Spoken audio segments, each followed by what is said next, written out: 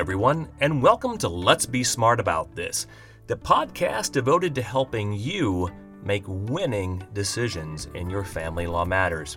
I'm your host, Brian Reed of Reed Centracchio & Associates. We are a family law firm with offices in Chicago, Hinsdale, and affiliate offices overseas. So, today, we're going to tackle an interesting topic that it was quite challenging for me, I'll be honest about this, just to synthesize my thoughts, kind of get them together in an outline, and make it relevant for everybody.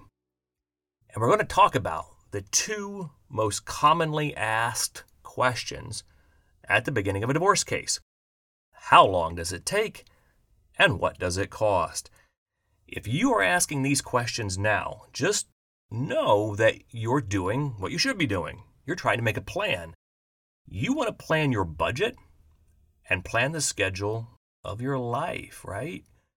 In today's episode, I'm going to do my best to answer these questions as directly as I possibly can. So hold on. Here we go. Now, the first thing that we need to hit as we start unpacking these issues is that you need to understand that every case is either a contested case or an uncontested case. It's important to know the difference. And what exactly is the difference? Well, let's talk for a moment about an uncontested case. A good example of an uncontested case is one where the parties, they've convened around a table. Just kind of picture this in the kitchen. Both parties, they sat down and they've worked out nearly all the terms of their divorce case. At least all the major issues. If they have children, they've agreed on who will decide the important issues for the kids. Maybe they'll do it jointly. And they've also decided the parenting time, the schedule for parenting time. They each will have time with the children, and they know what that schedule is now. Essentially, they just need lawyers to write up the deal and put some finishing touches on it. There is no material dispute between the parties. There is no contest. It is therefore uncontested. Hopefully that makes sense. So now that you understand what an uncontested case is, I'm going to guess that you probably figured out what a contested case is. Yes, it's one where the parties are at odds over one or more issues in their case. So now going back to the uncontested case, if your case is truly uncontested, how long should it take? The answer is, it depends on your state and your country. Some locations have a cooling off period to keep people from divorcing hastily, but where I practice in the state of Illinois, there is no waiting period.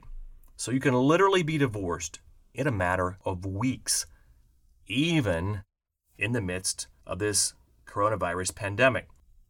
So how much does an uncontested case cost? Well, every case has court costs associated with it. These are costs that the courthouse charges to file your case.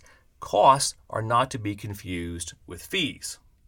That is, attorney fees, right? In fact, costs that you have to pay to the courthouse vary according to where you file.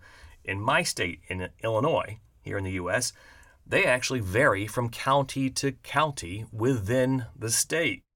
If you want to know the exact cost, you can look it up online or just ask your attorney and he or she can break those costs down for you.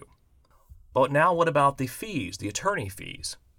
Is it possible to know exactly how much you will be paying? And the answer is absolutely. If you call an attorney and you tell him or her that you have an uncontested case and you want a flat fee, that attorney should be able to give you a firm and definite quote after just a very short conversation. The attorney is going to want to know whether you have assets, if so, what kind of assets. Do you have children? Are there retirement accounts that need to be divided? What kind of accounts are they? This information tells the attorney how much work he or she will need to do. And once they know the work involved, they can give you a quote that you can rely on in planning your budget. Now just keep in mind that when you do call an attorney, you have to make sure that you don't make a big mistake by just going with the cheapest quote. That's not what you're looking for. There are a lot of other factors that go into choosing an attorney, and if you're just price shopping, I would urge you to reconsider that approach. This is an important moment in your life, and you're going to want it done right. And you don't want an attorney who doesn't want to talk to you because they quoted such a low flat fee that they lose money if they engage in conversation with you beyond the mere basics. Now let's look at a contested case. Remember, this is one where you and your spouse are at odds over one or more major issues in your divorce case. How long does that take?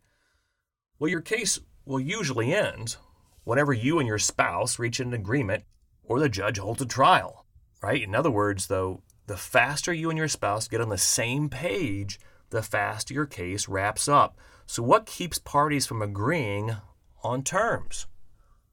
Well, for the most part, it's where one party is not disclosing all the finances, or that party is just being unreasonable about what's fair.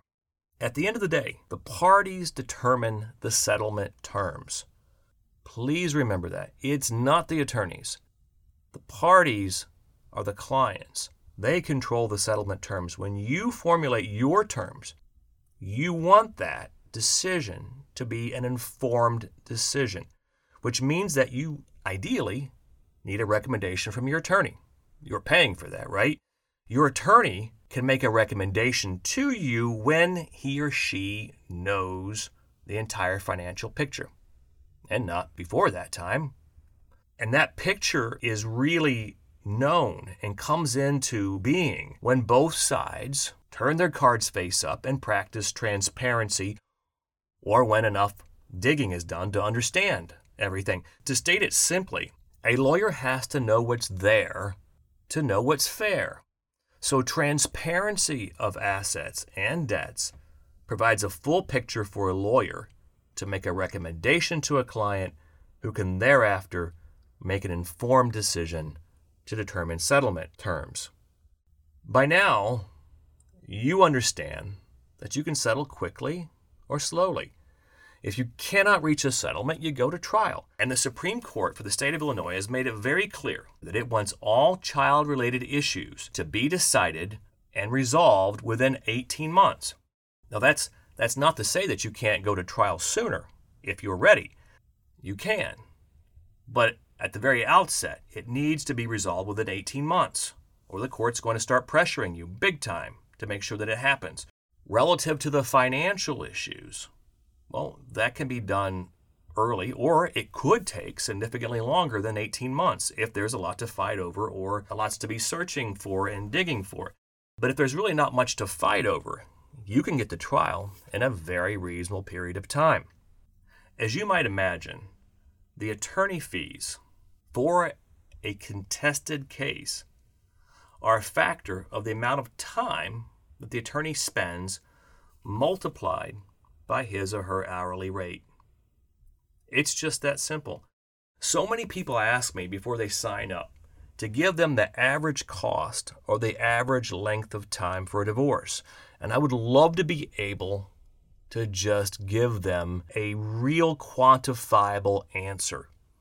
But the question is just impossible to answer. There can be no average because all cases are different. For example, if your spouse learns in the midst of a divorce case that you are involved in another relationship, that alone might trigger a spirit of revenge, anger, or betrayal that causes your case to drag out. Maybe even because they are jealous that the children will be around that person. Maybe they want to make you pay. You get the picture. There are other issues that could arise that significantly affect the time and cost. What if somebody loses their job in the midst of a divorce? Especially during times like this, we see it. What if a child or a party gets really sick? What if one party gets physically violent and is afterwards put in jail? What if one party uncovers that another one has had a terrible addiction they've been spending all sorts of money on and they want to be reimbursed for that money? I could go on, as you might imagine, with loads of examples. And as remote as these questions might sound to you, we divorce attorneys see them every day. To state it all simply, the overall cost of your case is a direct function of the amount of time that an attorney has to deal with the issues of your world, plus any out-of-pocket expenses they incur along the way. For many parties, even wealthy ones, divorces don't cost that much. I'm not saying they're cheap, but considering this project has a forever impact on your finances and on your children, and considering all that's on the line, it really is the best money ever spent. Other cases, however, involve lots of games and ugliness that unnecessarily drive up the fees to a frightening level. A good attorney will not want to see you in that bracket. A good attorney will want to get you across the finish line as fairly and expediently as possible so that you can tell your friends and your family great things about your attorney, because that is the best marketing money can buy. So hopefully this summary has been helpful to you and answered your questions, and now you know as much as possible about how long a divorce takes and how much it costs. Knowing the answer to these two questions will help you make winning decisions in your case and will help you be smart about this. I'm Brian Reed. You can find me on the web at recent-law.com. Email me at info@recent-law.com. Send me your questions and comments. Subscribe on iTunes. And in the meantime, I wish you much health and a successful outcome in all of your family law matters.